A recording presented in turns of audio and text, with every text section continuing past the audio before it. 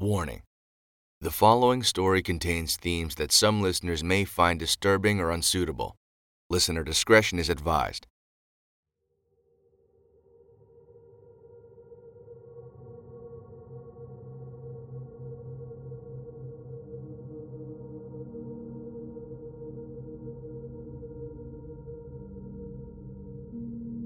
Laughter, smiles, happiness, and delight were the only things Bibo the Clown ever wanted to bring people.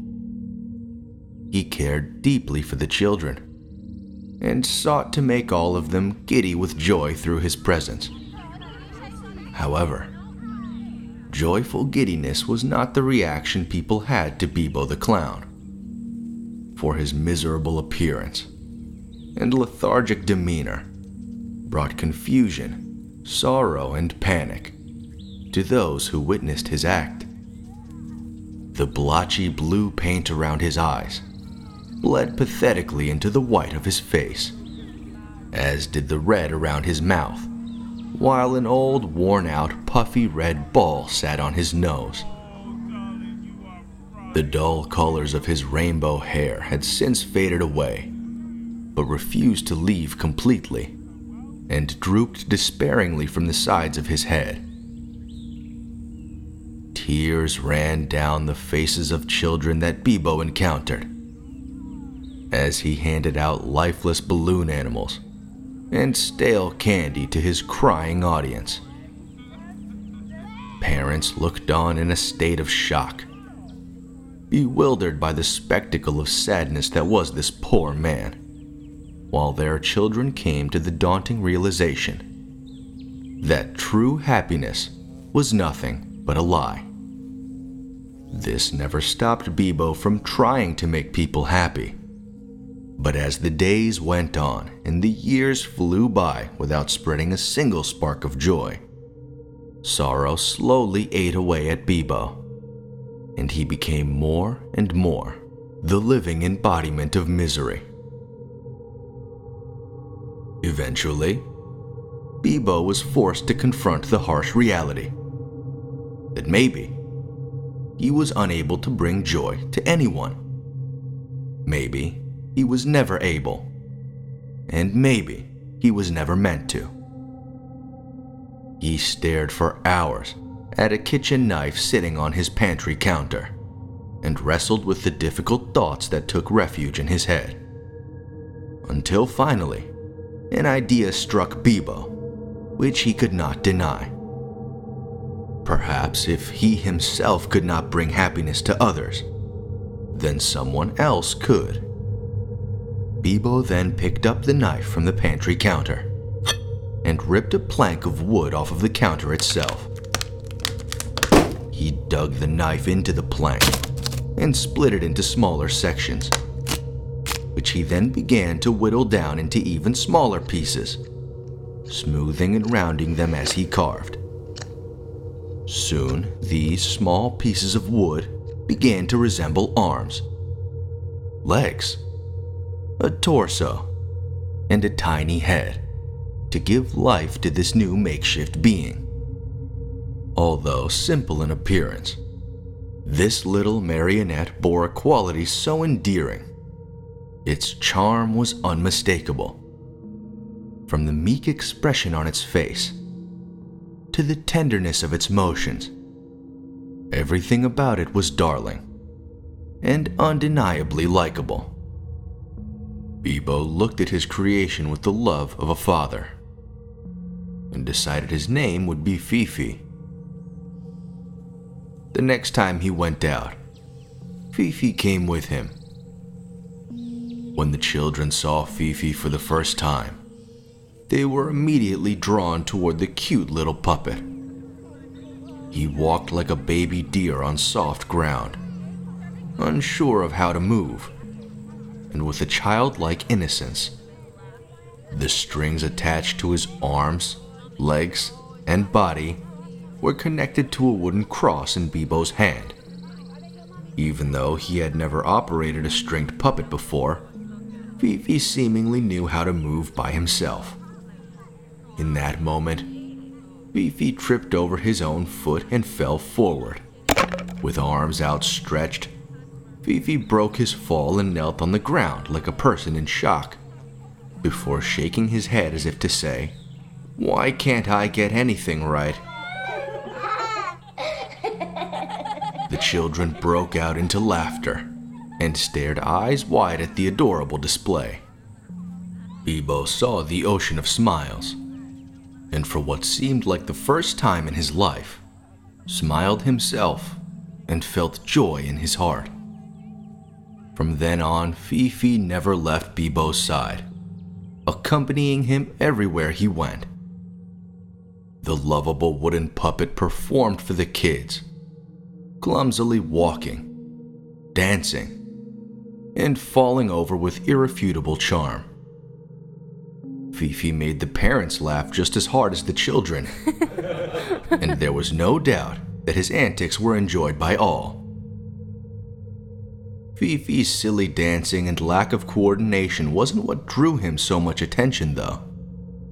He seemed to have his own personality, his own thoughts, and a self-awareness that could deliver humor to anyone who watched him perform. Bibo noticed this, and although he was proud of his beloved creation, was also reminded that this little toy was everything he was not. The people now came in troves to see the wonderful Fifi in action. They chanted his name, cheered upon his arrival, and moaned disappointedly during his departure. The novelty of warm smiles and happy children had since wore off for Bibo, and jealousy toward the adoration Fifi received began to fester and grow. He no longer cared about the laughter and joy of others. He only thought about the lack of attention he received, and how it all went to Fifi instead of him. The next time Bibo went to see the people, he left Fifi at home and sought to entertain all by himself. The children chanted for Fifi, but when Fifi was nowhere to be found, were reintroduced to shock and confusion as Bibo entered the spotlight with nothing but his miserable presence. He danced and performed in a way he never had before, full of life and energy, as the stunned audience watched on silently. The all too familiar panic began to set in, and the people grew cold, while tears welled up in the eyes of the children. Bibo's enthusiasm started to die. There would never be enough flowers, handkerchiefs, or baby rattles to pull out of his pockets. Never enough candy or balloon animals he could produce to satisfy his audience. For as long as they came from him, so did sadness, and an inescapable cloud of gloom consumed the atmosphere. Just then, Bibo awkwardly tripped over the toe of his oversized shoe and fell disgracefully on the ground. A moment of silence passed, and all the children broke out into tears.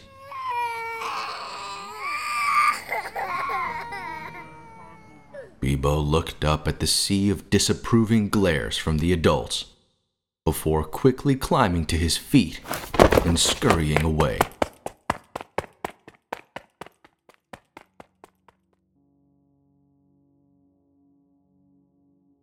At home, Bibo marinated in all of his negative emotions: embarrassment, sorrow, and self-loathing hopelessness. He looked at Fifi, sitting in a chair opposite the window, seemingly perfect in every way. He could do no wrong, completely incapable of putting a frown on someone's face. All of Bibo's dreadful feelings mixed together into a cocktail of bubbling rage. Rage toward Fifi, rage toward the people, and rage toward this cruel, cruel world and its creator, who gave Bibo the relentless motivation to serve joy while simultaneously making him unfit to do any such thing. Bibo would make his final stand.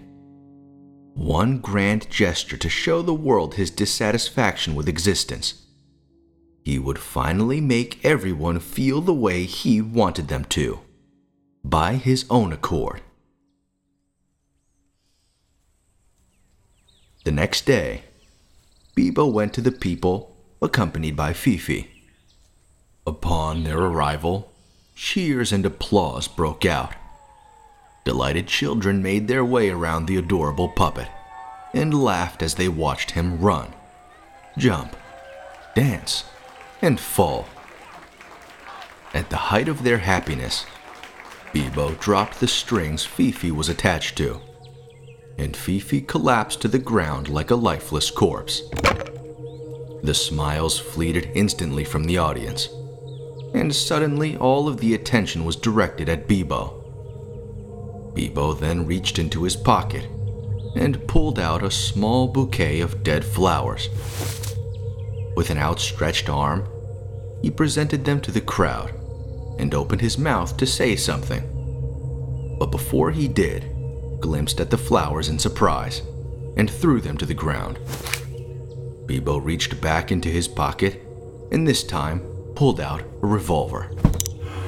He waved it carelessly at the terrified onlookers and said, "You never gave a damn about me. You never appreciated me or cared about all the things I did to make you happy. I gave you all joy. And damn it, I'll take it all away." Bibo cocked the gun back and opened fire.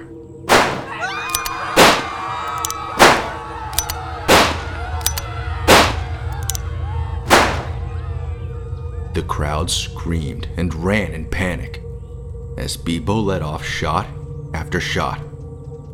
In the end, Bibo was left there alone, with a smoking gun in his hand and a small wooden puppet riddled with bullets. Bibo had killed the one positive thing he had done with his life, murdered his best and only friend. He stood there and cried horrendously in wake of his own actions. He cried when the police came. He cried when they took him away. He cried in his jail cell as he awaited trial. And he cried some more in court. He even cried as they took him to prison, where Bibo would serve time for reckless endangerment. Bibo certainly did not fit the mold of a typical inmate. The others were hardened in demeanor and not plagued with hopeless and miserable emotions. One man caught a glimpse of the sad, rainbow-haired clown and was immediately intrigued. He slapped Bibo on the arm and said, "Hey, pal, what the hell are you in here for?" Bibo sadly looked up at him and said, I killed my friend. My only friend in the world. I killed him. I took out my gun and put 6 shots in him. Now he's gone, and it's all my fault." The inmates all perked up upon hearing the sad clown speak, compelled by his remorse toward the horrific act. The first man then said, "Jesus, why'd you do it?" "Because he made everyone laugh and they all loved him. Even though I made him who he was, they still loved him and never even cared about me." "Who was your friend?" "Fifi. My little wooden puppet Fifi."